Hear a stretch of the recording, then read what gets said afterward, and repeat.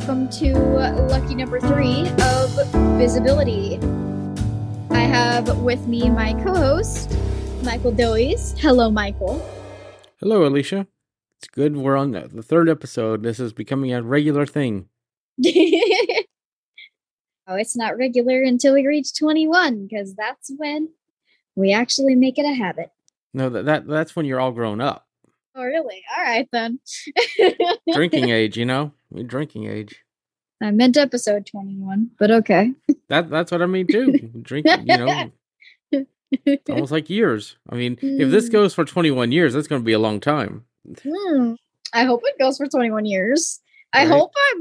I hope this podcast is around long enough to see 21 years. if they're even called podcasts in 21 years. I know. They could be like brain broadcasts or something. We could have a chip in our head. Braincast. Okay. I should probably introduce the other mysterious voice in the background.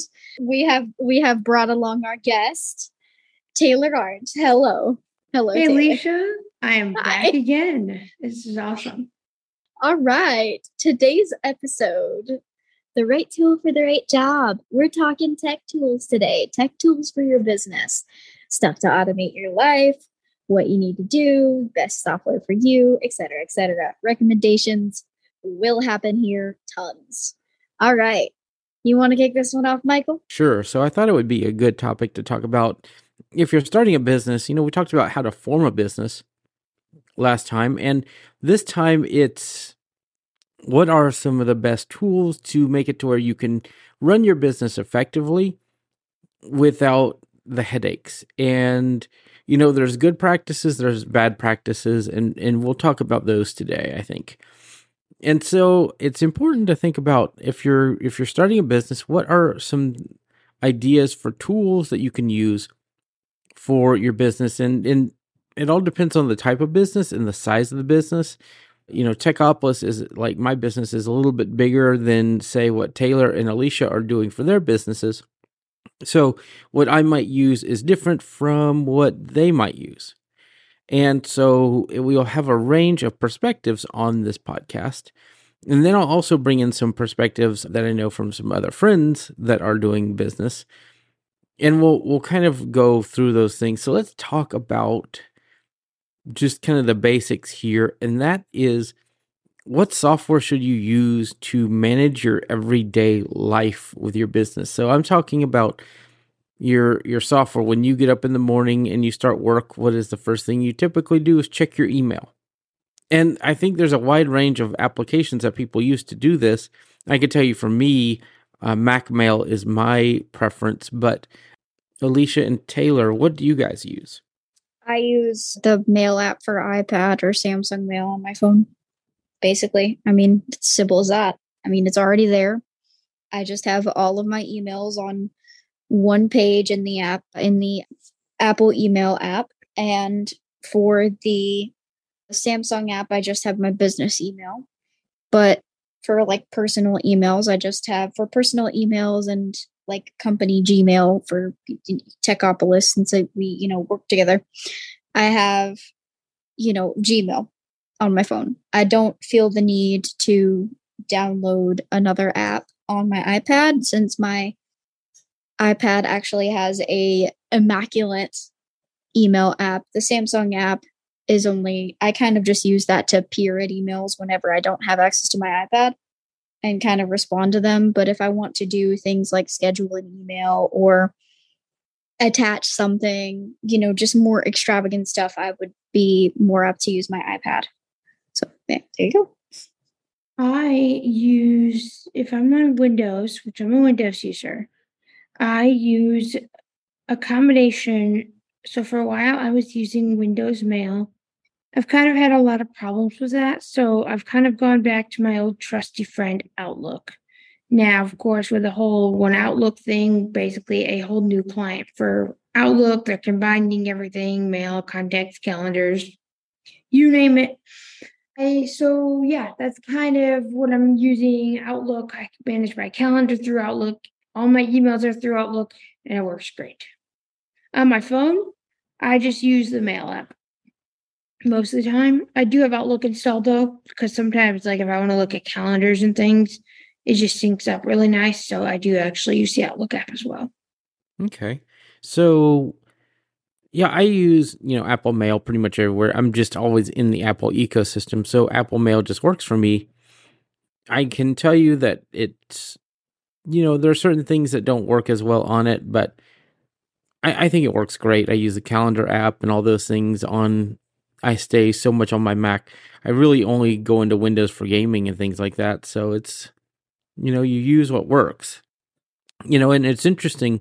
Taylor you use Outlook, but I think, for what most people use in a typical work environment that just use Office 365 and Outlook and all those things, I think most people are kind of switching away from the standard just using Outlook for all business communications now, because it doesn't have to be the only way of doing work. What about word processors? What do you guys use? I've gotten to where I use Pages and Numbers and Keynote as my preferred, but Docs, Sheets, and Slides are my kind of secondary. But what do you guys use? Because in the typical workplace, Word, Excel, and PowerPoint are the ones that you use. And I just feel like if I was on Windows, I would still use those. I do like them on Windows. But as a Mac user, they are not the best experience visually or with a screen reader. So what are y'all's thoughts? Since I got a hold of my iPad, I have fallen in love with Pages, and I hope to use it on the Mac as well because it's just so simple and so easy, and everything's an icon, and it's accessible. It's fully accessible. Everything's an icon, and it's easily formatted in a way that's easy to understand. I have fallen in love with Pages, and I want to keep using that once I get my Mac. But my secondary is probably Google Docs. As far as spreadsheets go, I haven't tried out Numbers. I haven't tried out Numbers yet for Apple, but I have gotten my hands on Google Sheets and Microsoft Excel. Now, Microsoft Excel, I don't know. Google Sheets, I still don't know. I don't know, man. I just don't screw with spreadsheets all that often.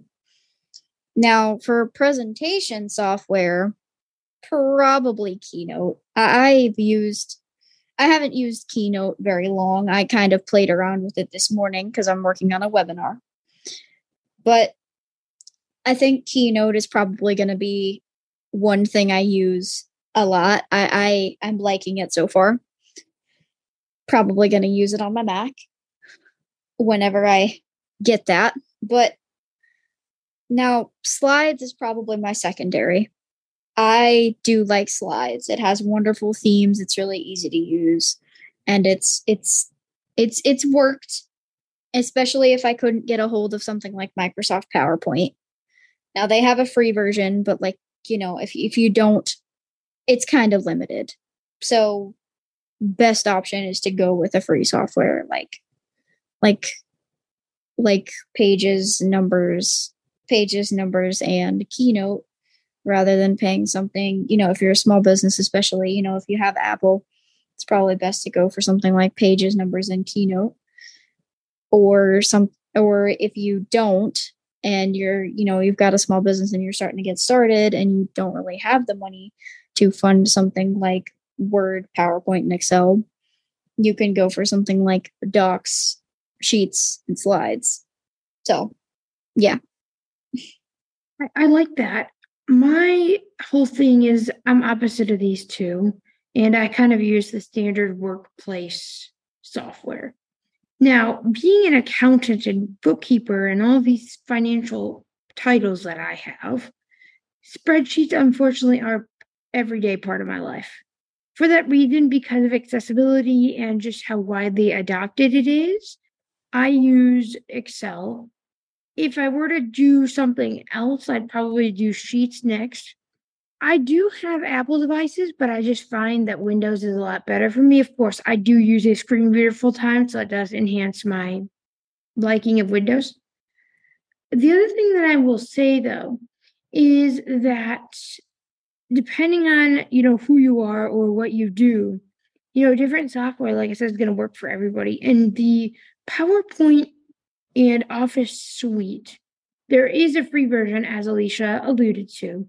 It is an online-only version, I believe, and it has limited features, but you can also get a personal email, and that's what I actually do. Is I just have Office signed up to a personal and then just use that both for business and personal. That is a really, really great way that I do it, because I always need Office anyway, so I just kind of have it that way. But yeah, that is kind of, the standard software, just the Word, Excel, PowerPoint for all of my Office needs. Yeah, and for a personal account, Office is fairly inexpensive. It's like $70 a year, which is not Something like terrible. that, yeah. Yeah, it's not terrible, and that gets you the desktop applications. Mhm. So if you're a Windows user, that's not a bad deal, because it's just not. Now a family license is $99. So that's really not a bad deal either for 5 or 6 users. So it just depends on what you need. I will always keep a copy of Office around, just because sometimes I'm in Windows, sometimes I need to use those things. Now, go ahead. I will mention, if you have it pre-installed on your device, so like if it comes with Windows, like if it not comes with Windows, but if your device, like say if you get like a new Windows laptop or whatever, and that laptop comes pre-installed with Word and Excel and PowerPoint and things like that, you do get access to the free version. You don't have to use the online. You just have to make sure you have to make sure you sign in. You just get super limited cloud space, and you get super limited use of it. Let's make sure that people understand, though, that when they typically have it installed, you are not getting Office for free. No. You are getting the applications for free, and typically what happens is you get 3 months free of Office. Yes. Yeah. You never get a free Office install. So yeah, you will need to, your computer will give you 3 months to use it, and then you have to pay for Office. But yes, that is, they give you a trial and then you can go on from there. But again, it's like $70 a year, so it's not. Yeah, especially for personal. Unless if you want like a special domain, like name at yourbusiness.com or whatever, you definitely have to buy a business Office so that you can get those compatibilities.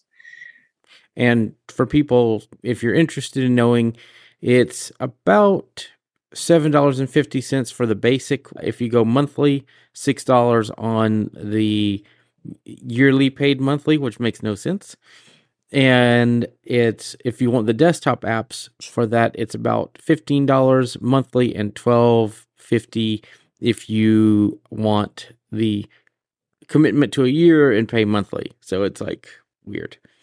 And that's per user, not per family. That's per user. So it's a little bit more expensive, but you do get a lot more. You get access to access and other publisher and other things that you will not get on the personal plan. Publisher. Oh my goodness. But they're all great. Every solution you pick is going to be good. I mean, if you're a Linux user, there's like LibreOffice and OpenOffice and other things, I guess. But yeah, I would just still go with Google Docs. Yeah. And slides and sheets, because you can just open a web browser. The one issue with those, though, is you do have to be on the web. If you are where you do not have internet, there's limited capabilities for those. They do have offline modes, though, as a web apps, which is interesting. They do, yes. Mm-hmm. So those are your options. Pick what works best for you.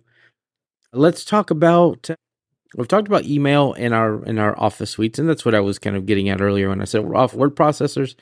I'm in Office suites. So whatever software you're going to pick, you want to make sure that it's customized to what you need and not what others think you need for your business. That's the important thing here for business software. I did mention Office, like word processors earlier, but I felt like there's so much to just, talk about here that we should bring it up all the way to Office Suites. That's why I mentioned Numbers, Keynote, and all those other things. Yeah. But the one thing to remember, though, is typically if you pick a word processor, you're getting the whole suite. If you're picking a spreadsheet, you're getting the whole suite of applications. So, Yep. and they do work best together. Just remember, too, that if you pick Google, it has to be online. It has to be over the internet, and there are some offline capabilities and things like that, but just keep that in mind. It's pretty limited. So let's talk about, I guess, one of the things that, you could use a basic word processor during meetings and storing information, but what are some tools that we use? I think a lot of people call these suites your second brain, and I think Alicia knows what I'm talking about with this, but softwares like Notion or things like that. And I know, Alicia, you've used Notion. I've used it. It's not accessible. So I'm curious what you guys use. I'm really kind of keen on this new DevonThink for Mac because that's what works for me. But what do you guys use as your place to collect thoughts, information, and to do things with it? Oh my God, yes.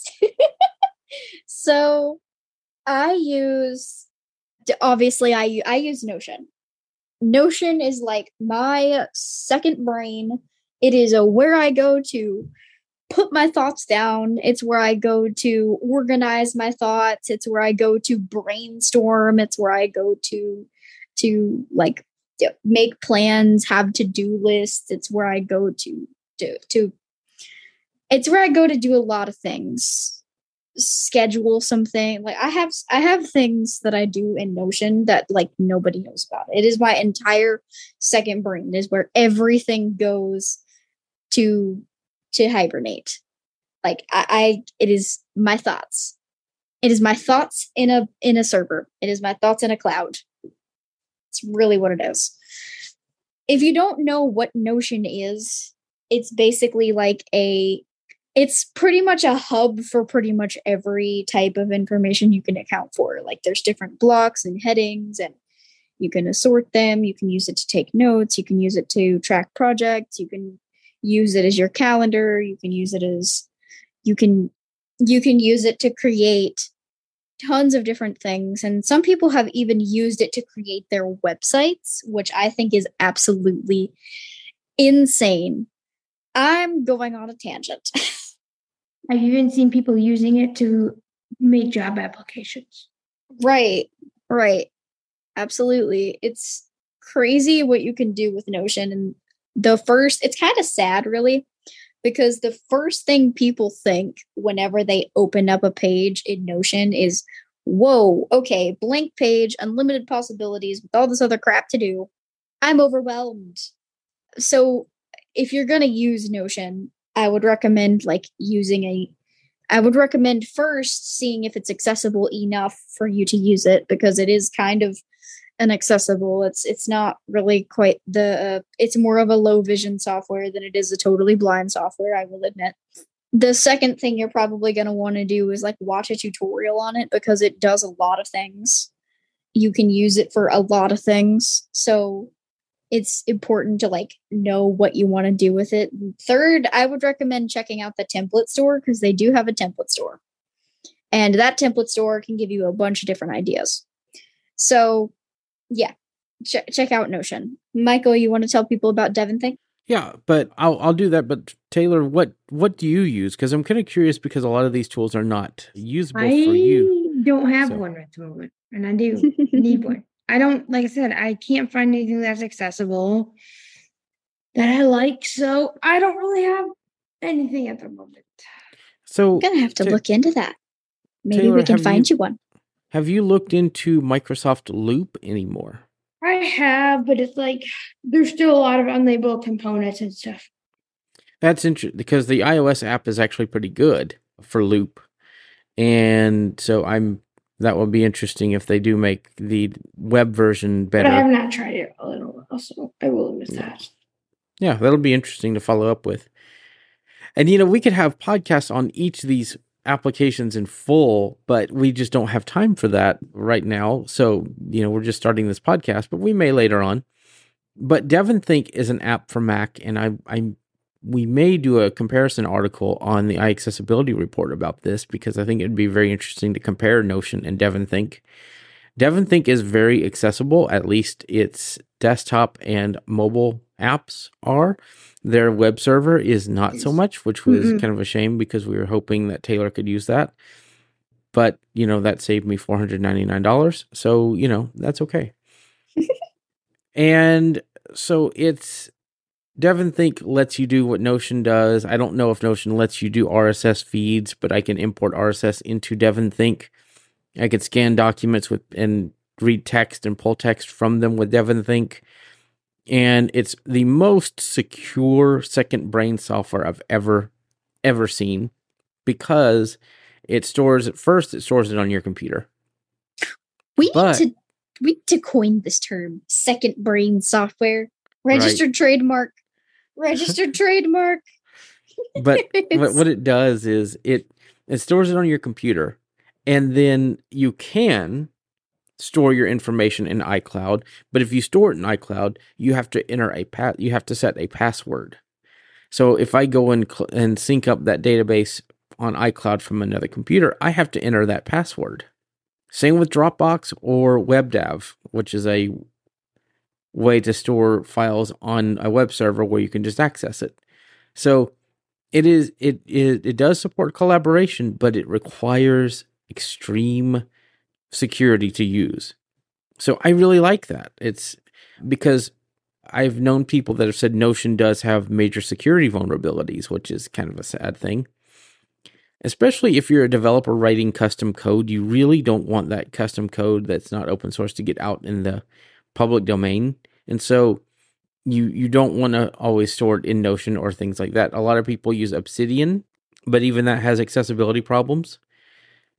It's a very neat application, but again, problems with accessibility. Although I may eventually look at comparing the two of the three of those because I'm always looking for the best tool at the right time, So it's very interesting to look at all of these, but I think it's good to pick one. And Notion is kind of that middle ground where people can use it, if you're low vision.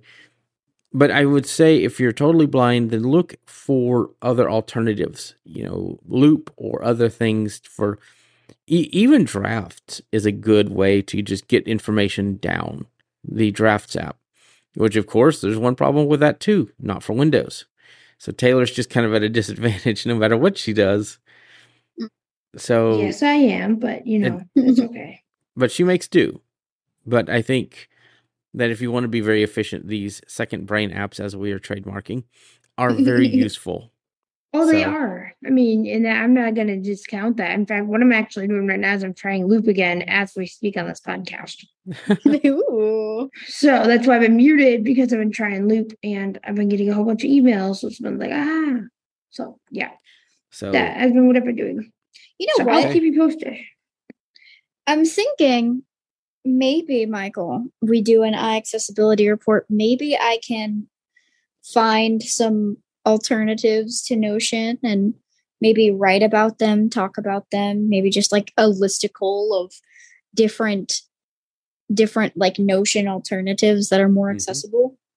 That'd be cool. And maybe I'll do some research and play around, because I know DevonThink, I might have to get access to your DevonThink, because let me tell you, I'm not going to pay $199 a year. I'm sorry. Well, you're on an iPad. And they have what's called DevonThink to go, which is I think they do a $45 lifetime, or it's either a year or lifetime, or $2 and something a month. Makes me wonder if there's a family share, if I can access it. I'm wondering. But the neat thing about the DevonThink to go is you get all of the capabilities.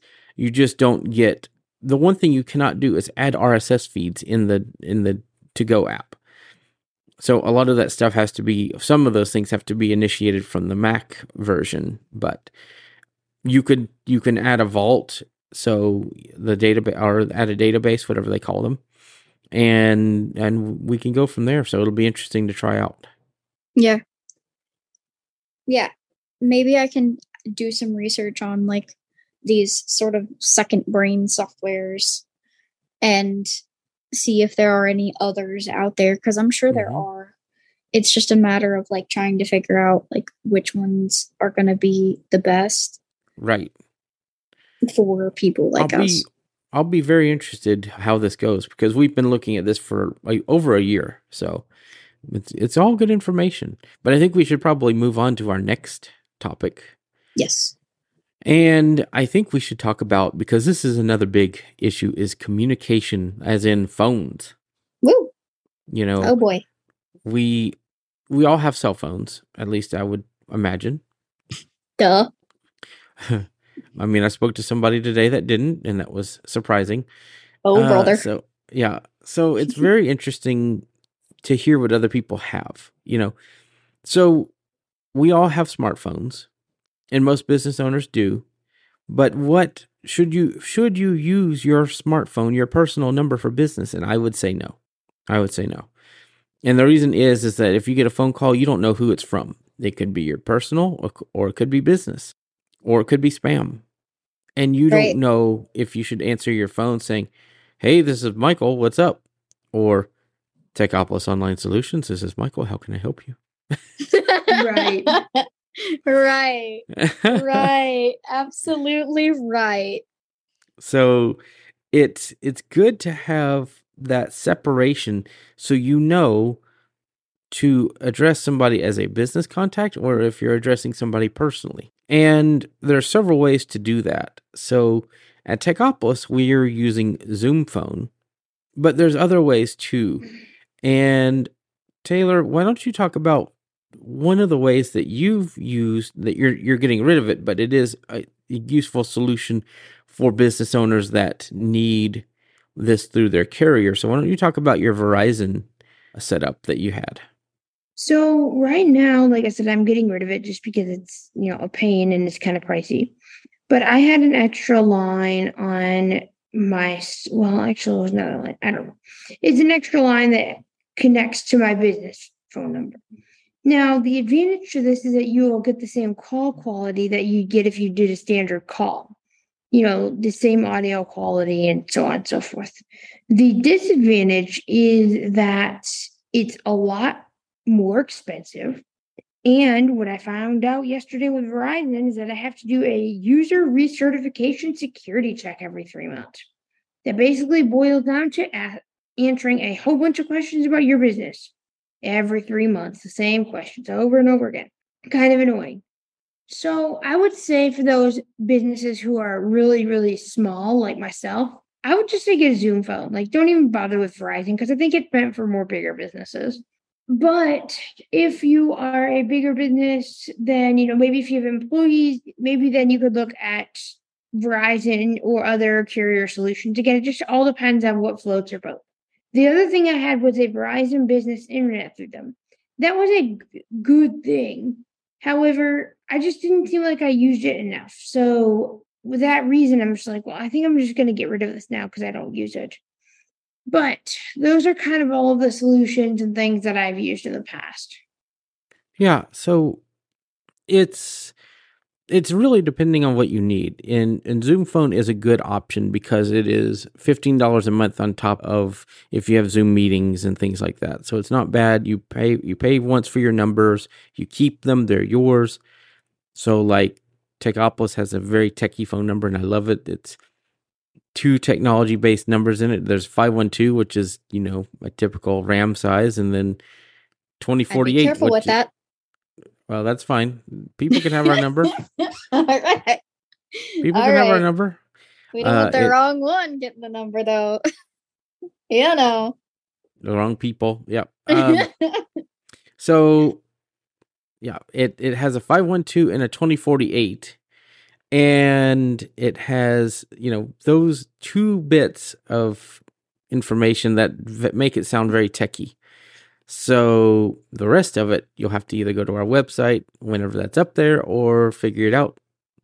And so it is very nice because you pick your number, you keep it, and it's just a very good way to, use a business phone. You also get You can set up an IVR where somebody can record, like, press 1 for this, press 2 for that. So that's very useful. You can have office hours on the Zoom phone. You can set all of that up. So it's really a nice phone situation.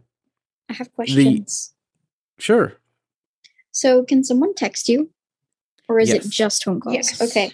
How would you receive calls and texts? With a Zoom app. You have the Zoom app on your phone. Now, I don't know if people can text the main number in Zoom phone unless you assign your line directly to the main number, which you can do.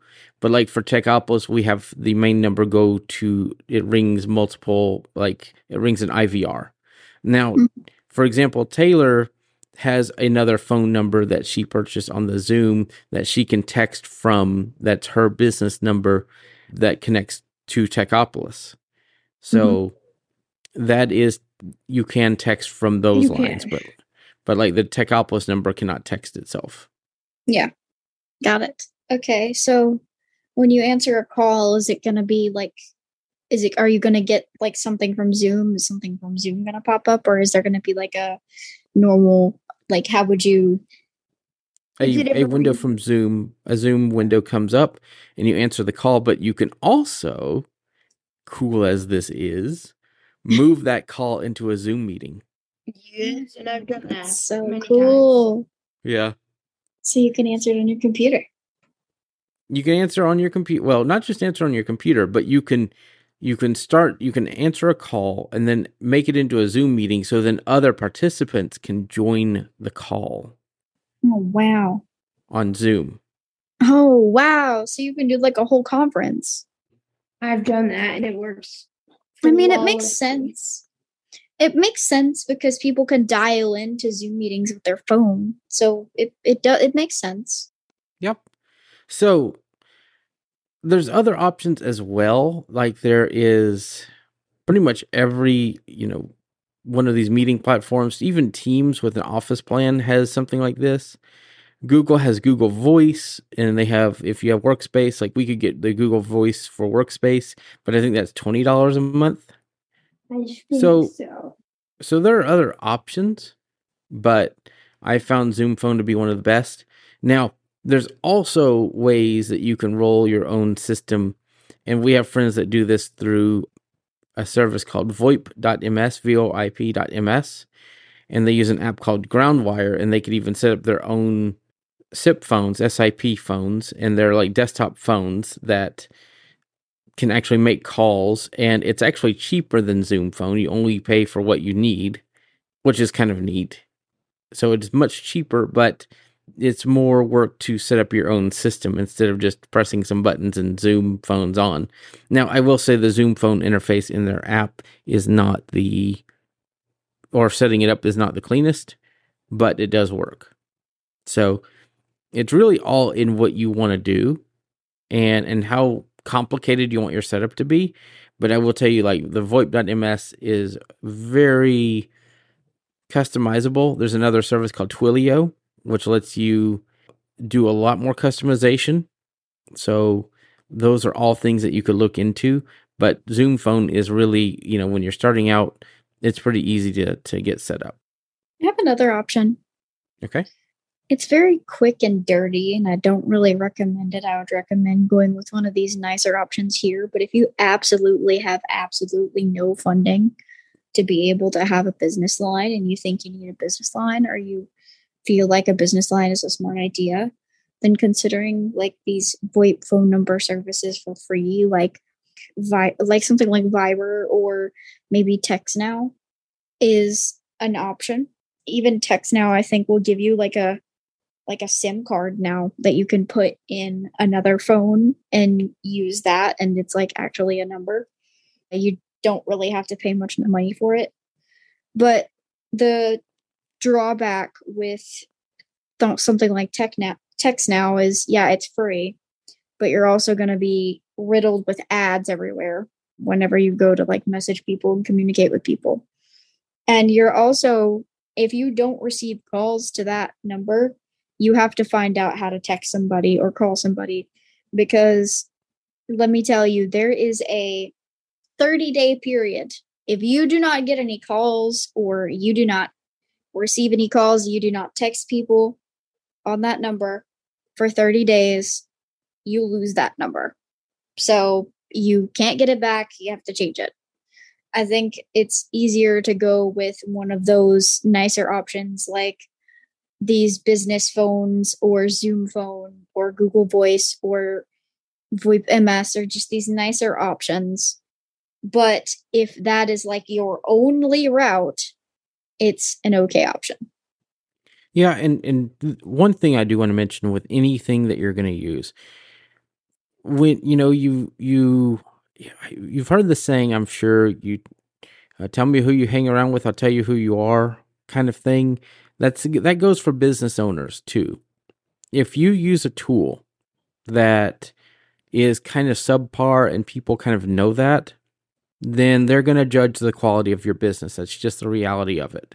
So when you're looking at these things, do what you can and, look at the reputation of these tools that you're using and say, how will my clients or customers feel about my business based on the tools that I use?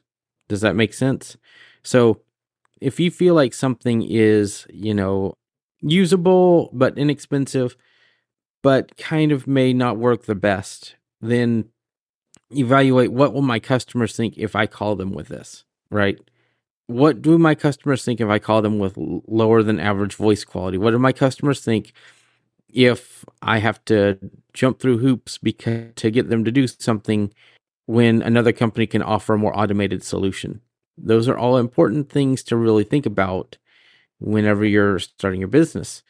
I always look at people that start businesses with Cash App and Venmo, and I'm like, I don't know that I'd buy from them. I don't know that I'd buy from them, because those are personal services that are now being used for business, and I just don't feel like those should mash up. But people do it, and I just don't. I would be very hesitant to purchase from those businesses. Whereas somebody with Stripe or PayPal, even PayPal is a little more reputable, and PayPal and Venmo are the same company, I believe. Yep. So even PayPal is a little more reputable than Venmo, and so I'm going to be more apt to pick that company that has the more reputable business tools than somebody that's, oh yeah, you can Cash App me, which Cash App is owned by Square. So do your research. You'll find out that even these tools like Square or Stripe, they don't have much of a barrier to entry. So take the time instead of just saying, I'm just going to sell my stuff using Cash App. No, go look at what's actually out there for businesses. You'll be surprised what you can get for relatively inexpensive, costs. Now there is Venmo for business now. Yeah, I was about to say there is. And you can set up a seller profile and you can invoice people. It's not like a request for payment. No, you can actually invoice people. Yes, you can. And my client uses it. Yeah, exactly. You can use these tools for business. You just have to create a business profile on them. You can create a business profile that is secondary from your personal profile. So it funnels in to your personal account. So like, let's say if you have a bank account linked to your Venmo, it's going to funnel into that account, but it's going to mark it as a business transaction rather than a personal transaction. It's still it's an easy service. It's not as reputable right now, but I'm sure as more people start using it, it will become more reputable.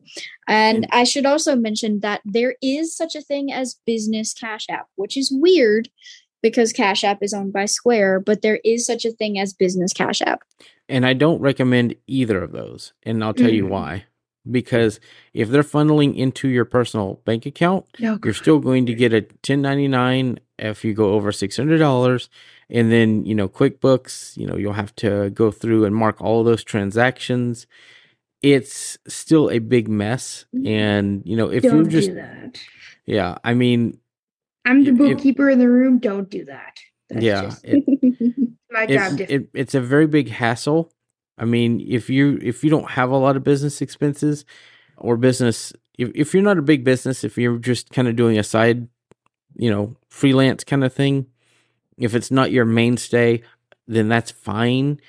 Like if it's a hobbyist business, like, okay, I might use that if I start building and selling computers, right? If I started building and selling computers on the side because I enjoy doing that and it's fun to me and I could sell them after I build them, I might use Cash App or Venmo Business, right? That would be a good use case for that. Yes. But if I'm moving through several $1,000s a month of contracts and invoices and things like that, it is not a good thing to use those kinds of tools. No. Like an Etsy store, maybe, but a bigger business or even what you're doing, Alicia, as a freelance writer, I don't know that I would use a tool for that, like Venmo or Cash App, just because. Absolutely not. No, I don't recommend it either.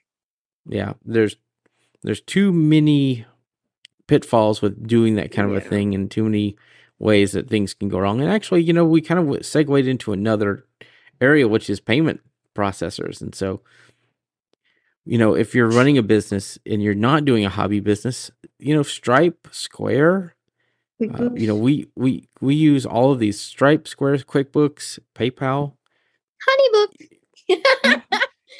I love my HoneyBook. I have only had it for like a couple weeks, but I can tell you, like, HoneyBook actually does have their own payment processor, and you can invoice someone and get paid through. I mean, yeah. Well, I mean, they probably go through Stripe, but like they have their own, like, they're powered by Stripe, but they still have like their own like invoicing system and things like that. It's just powered by Stripe. Like, sure, they use Stripe to like process, but it is their own like custom built around the Stripe platform. So I like HoneyBook because it's cool. It can do more than just payment processing. Now, for reference, Stripe is like all of the other systems, but what makes Stripe different is it is a completely customizable payment processor. It is actually built for developers. So it is not the most front end centric. So when Stripe came out, you could hardly do anything with graphics. It was all based on building up web pages around Stripe, which is very difficult when you want to use it for certain things, right? Yeah, which now I know how to do that, but still. They're adding more and more features, like Stripe with Link, where you can, have a portal from Stripe. But all of those things are late in the game. They did not start out that way. It was very much code-centric first, but they offered some of the best deals to get started too. When all of this started, Square was only a brick-and-mortar business system first. Even for websites, for buying things, it was brick and mortar only. It was not a digital goods company. All right. So Stripe was kind of the way you had to start for digital goods. And so it's very interesting, that there's so many options now. I mean, PayPal was also one of the original ones out the gate too. So those were kind of the three that, you had to work with. But my recommendation is look at all four of them and pick the one. We use all of them for different reasons. Although we don't really use PayPal because of their outrageous fees. Sorry. Yeah. Sorry, PayPal. Sorry, not sorry. So it just depends on what works for you in that situation. I love that I could just go to invoice.new in any web browser and quickly fire off an invoice in seconds. That to me is amazing. And that's Stripe. Right. So it just depends on your workflow. HoneyBook is great. There are a very few accessibility issues in that software, but it works well on mobile, works on desktop. It's a good CRM and payment system and all those things. I love HoneyBook because it is a very good all-in-one type software. It does contracts, it does payment processing, it does a CRM. You can use it as a CRM. It does project management, it does time tracking, it does appointment scheduling, it does It does all of the freelance things. And I'm sure those things are not just freelance things, but for me, it does all of the freelance things. I think it's amazing in the week I've used it so far, because now today marks exactly 7 days since I've used it, because I purchased it last Monday and just started playing around with it. And now I'm like, yes, HoneyBook all the way. But I started with just using an invoice software and using like I started using like an invoice software. I started using Zoho CRM, which is free, but it's also a mess. I started using Stripe, and let me tell you, I liked Stripe. Stripe was actually okay for me. It was easy to use. I could go ahead and set up an invoice. It was super quick. But what Stripe didn't do was contracts. Square did contracts, but I didn't really like how you had to go to your computer just to send a contract. You had to go to your computer. You couldn't use it from the app. You couldn't do any of that. You had to go to the computer. The Square was just for invoices, like especially the mobile app. So I had to find a solution where I didn't have to worry about that. I wanted to make sure that contracts got signed.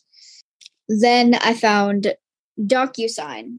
DocuSign was a bit too expensive for my liking, especially since all it was for was signing documents.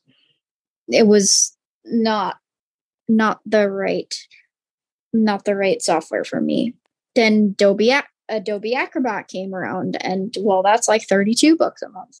It does more, but it's still kind of outrageous, especially if you just want to use it to sign documents, because you might not use all of the other features that it has. So yeah, I fell upon HoneyBook because of the price. It's literally like, I got the starter plan, which is like $135 a year. And when you first start, it's going to be like $105 a year. And then like then there's like a $16 plan and something like that. I don't know. It doesn't go up that high. It's not that expensive. As we pointed out, though, it does have some accessibility issues in the web version of it, but the mobile version is really intuitive and actually really easy to use accessibly. And so, it can be worked around, the accessibility issues. I can send contracts. Yeah, it's just a few unlabeled buttons here and there. But if you click them, you can find out what they are. It's not that hard. And most of them are styling. Right. Most of them are styling, and there's one for like refer and earn. But you can also access that somewhere else. Yeah. So it doesn't really matter that you can't access that one specific button. And some of those other buttons can be accessed somewhere else. So there are workarounds, and you can get around it.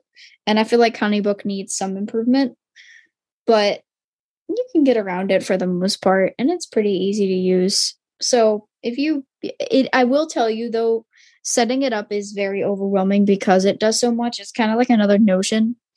I would like look at a tutorial or something like that to get it set up, because it is kind of like another Notion. It's like one of those big spaces that does a bunch of things. It does all of the things in one place. So it's a bit busy and it's a bit overwhelming, but once you figure it out, you're going to love it, especially if you need an all-in-one software like I do. So I've signed Techopolis up to use this, and I feel like it's very easy to sign up. It's very easy to get started through the app. You can have, now the contracts through the app were very basic compared to what you can do on the computer. But I'm always the skeptic, or I did not used to be the skeptic, but when I hear of a product that costs as little as HoneyBook, I always ask, what is the catch?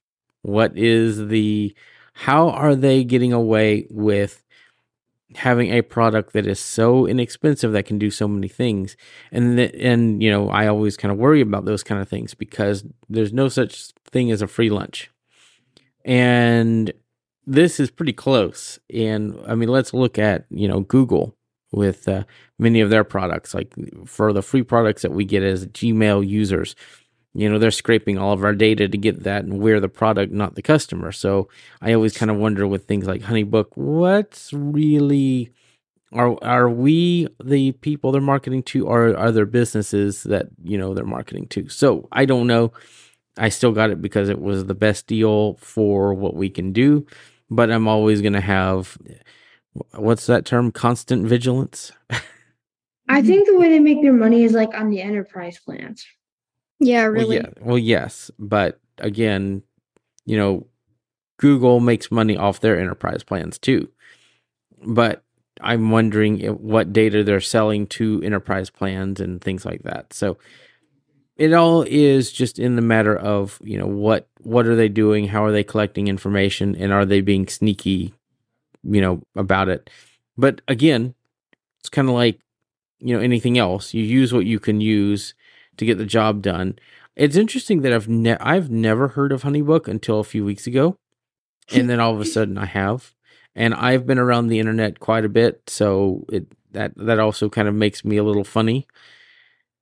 I've heard about it, yeah, and then I forgot about it. So Yeah, I've heard of course, HubSpot, Zoho, all the other big CRMs, Jetpack CRM, but this is kind of a first for this one for me. So it's always, when you hear about something you've never really heard of in the big circles, it's kind of like, well, why aren't more people using this? I guess that's kind of why aren't more people taking advantage of the good deals, right? I think I know why. It's not marketed very well. Like the only like real marketing I found, it was on TikTok, but the only real marketing I found was them turning like vlogs of people using it into ads. Like I saw like this person that was like, welcome to a day in the life, and then it was talking about like how she uses HoneyBook for her freelance stuff. And Mm-hmm. it wasn't like necessarily meant to be an ad, and it was turned into an ad. Granted, she probably selected that permission so that they could do that, and she probably gave them Mm-hmm. permission, but it's not really marketed very well. And I think that's why it's so, the demand hasn't gone up as much because they're not marketing it so hard. They're not pushing it out there. Like, I feel like there's just not as many people that know about it. And I feel like that's kind of why they get away with the low prices, because they don't have a lot of people and they're trying to get more people in. Right. I think we're getting close to the top of the hour, but I think there's one more, we're past the top of the hour technically, but for the sake of the podcast, I think we're getting close. I think we should talk about websites. Like, if you're starting a business, how do you get your website up and going quickly? And that's something I think we all have some experience in. And there's several things that you can do here. One thing that I would recommend people look at, I know everybody else is going to groan and say, oh God, but if you are a business owner and you're low vision or you have sight, the easiest way to do it is Squarespace. That really is the quickest way. oh, Oh my God. I actually like Squarespace from a visual point of view because it does make accessible websites on the front end. It's just the back end that's hideous. I haven't tried it, so I would not know. Yeah, you can actually make very nice looking websites with Squarespace. It's really drag and drop, but they're really trying. Like, I could tell that they're really trying to make it accessible, but just the way that they market it and the way that they built it just does not work with a keyboard. Now, what's really neat is that the Squarespace mobile app does make things accessible. There's like move up and move down buttons for the menus and some really cool stuff that you could do on mobile. And I mean, it's really not a bad experience, and they're not a bad company. They do some, there's some kind of in some weird waters with domains right now. But Oh my God. the funny thing is, Squarespace doesn't do their own domains. Did y'all know that? Well, Taylor does. Could that be why they bought Google domains? No, because I bet their parent. I don't think that Squarespace. So Squarespace does all their domains through a company called Tucows, Tucows, and they were very well known back in like the 90s and 2000s. I think they did download.com and a bunch of other places, but they're also known for another website called Hover. So when I moved a domain from Hover to Squarespace, it was like that 4 hours, boom, done, because they're both owned by Tucows. And so I think that, and Tucows is a great company.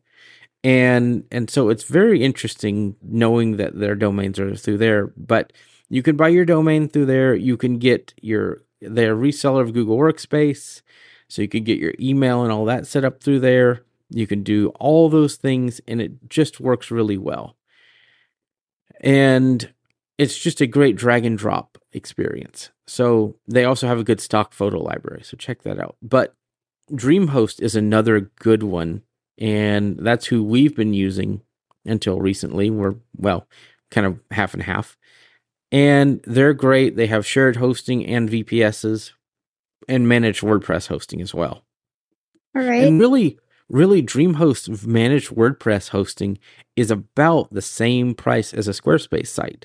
So it just depends on if you like your websites WordPressed or if you like them Squarespaced. What about Wix? That's another option. I've tried Wix once. I just didn't jive with the interface. I mean, there's tons of options out there, but I just didn't like the interface as much. I now I've heard people say that Wix works with Google to get some of the best SEO on their websites. That's one thing I have heard. Yeah. One thing I will talk about with Wix is their interface. Actually, I don't know how long it's been since you've used Wix, but their interface has actually become a whole lot more visually pleasing on the back end. And that was really easy to like navigate for me because I had a Wix, I had a free site from Wix for a little bit, and that's what I was like running all of my stuff on. But I didn't really like using a free site. And I really wanted WordPress because I knew what I was doing with WordPress. I didn't have to worry about I don't know. I knew what I was doing with WordPress because I'd had a WordPress site before. And I knew how to build with WordPress because WordPress wasn't something that I don't know, it wasn't unfamiliar to me. Wix was very drag and drop, but I didn't really like the options I had with Wix.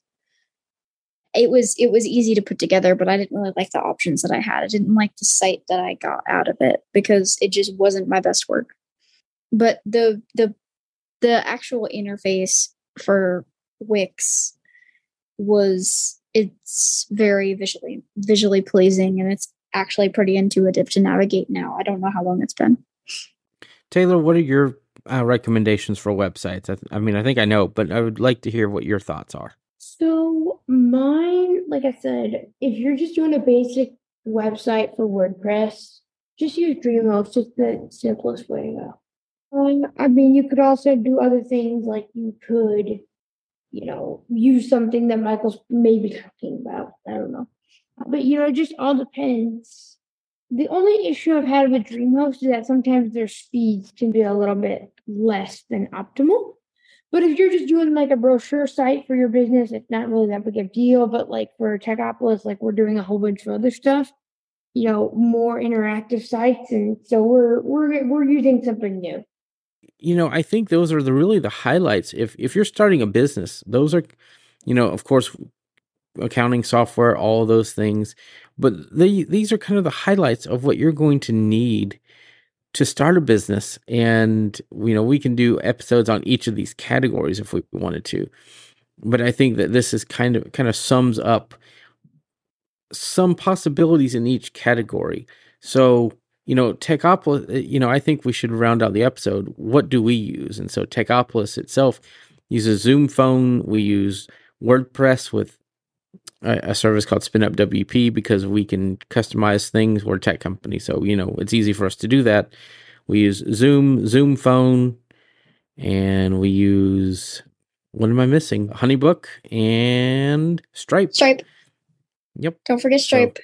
So, I also kind of wanted to talk about Zcal a little bit because I don't think they're a small business, and I don't really think they get much love. So what Zcal is basically a free appointment booking. So like if you guys have ever heard of Calendly, you know how if you've ever been on the user end of Calendly, you click on someone's link, you'll pick a date, you'll pick a time, and you'll be asked some questions, and then it'll book a Zoom link for a call with someone.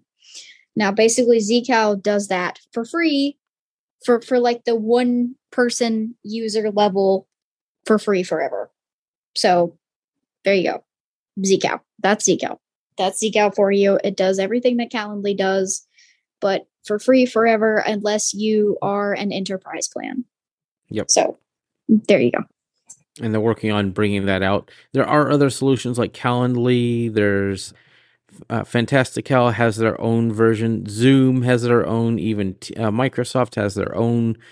Everybody has their own scheduling software now. So it's just, I would, in my opinion, check out Zcal. It's a great solution. But also look at what you have built into your own software. Like if you have Microsoft Office, especially if you're paying $15 a month, you have your own booking software.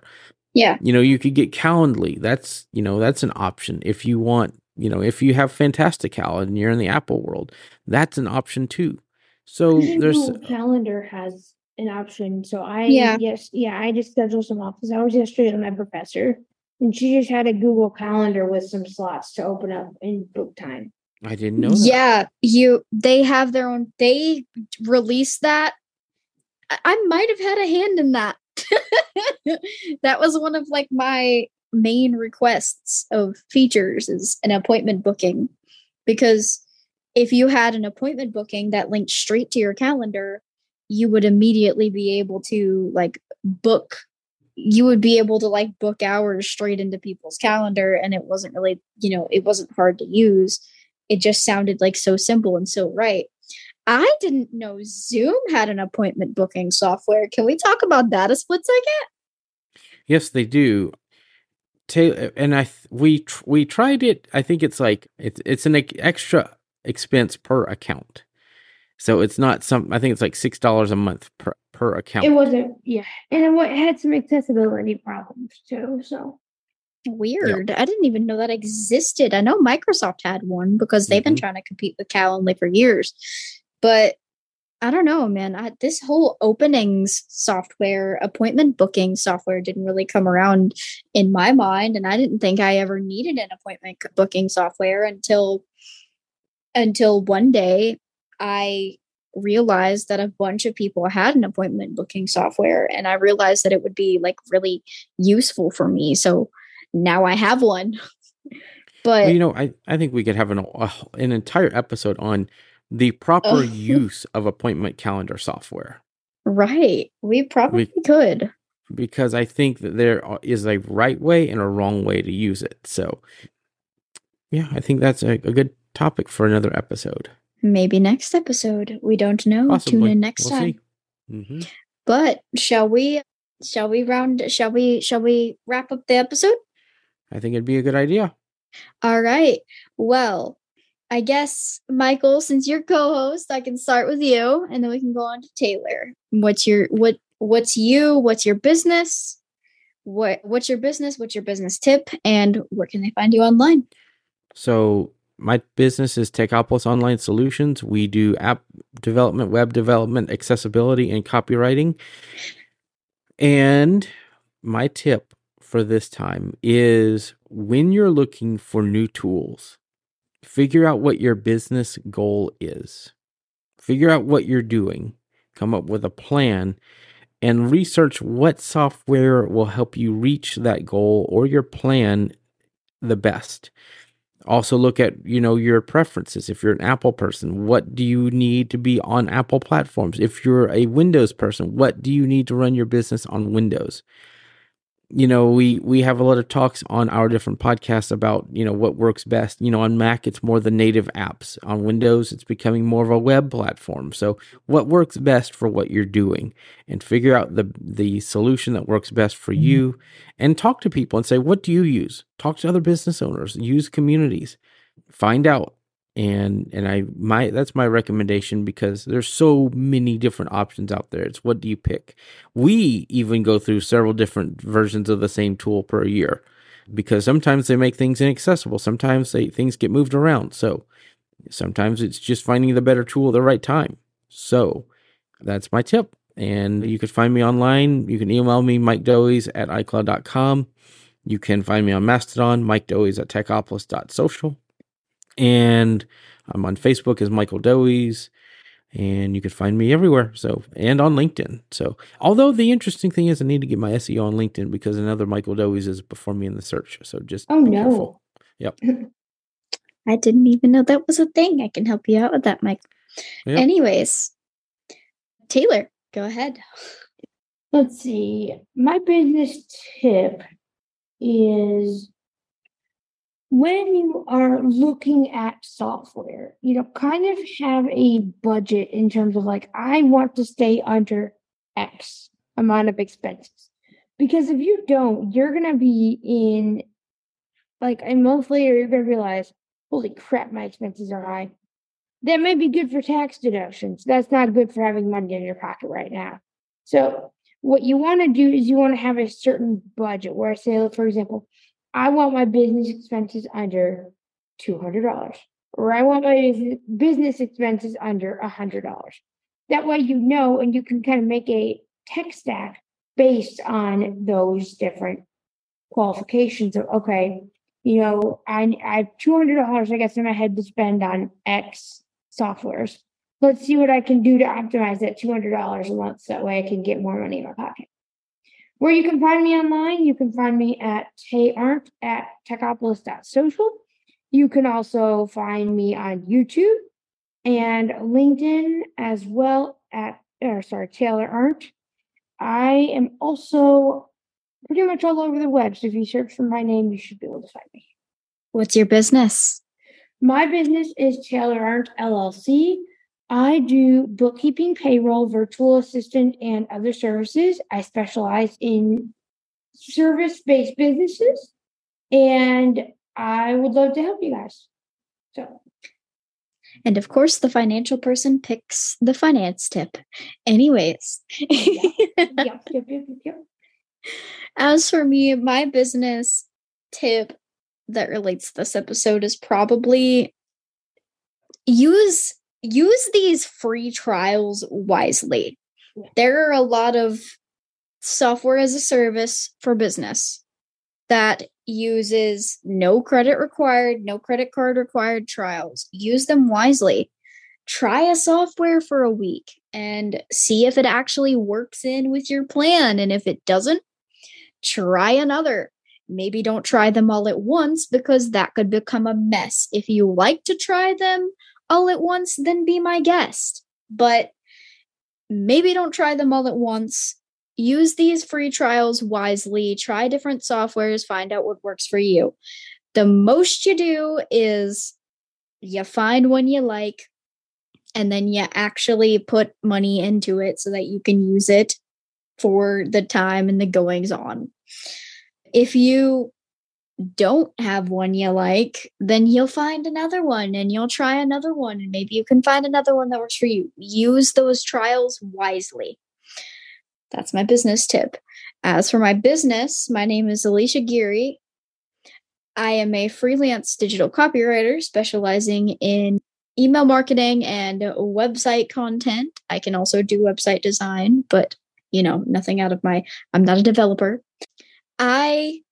You can find me online as Alicia Geary on LinkedIn and Facebook. You can find me on Discord as Blind One Lives or Alicia Geary. You can find me on Mastodon as Alicia at techopolis.social. And you can find me pretty much everywhere else as Blind One Lives or Alicia Gary. Just look me up. You'll find me. Trust me.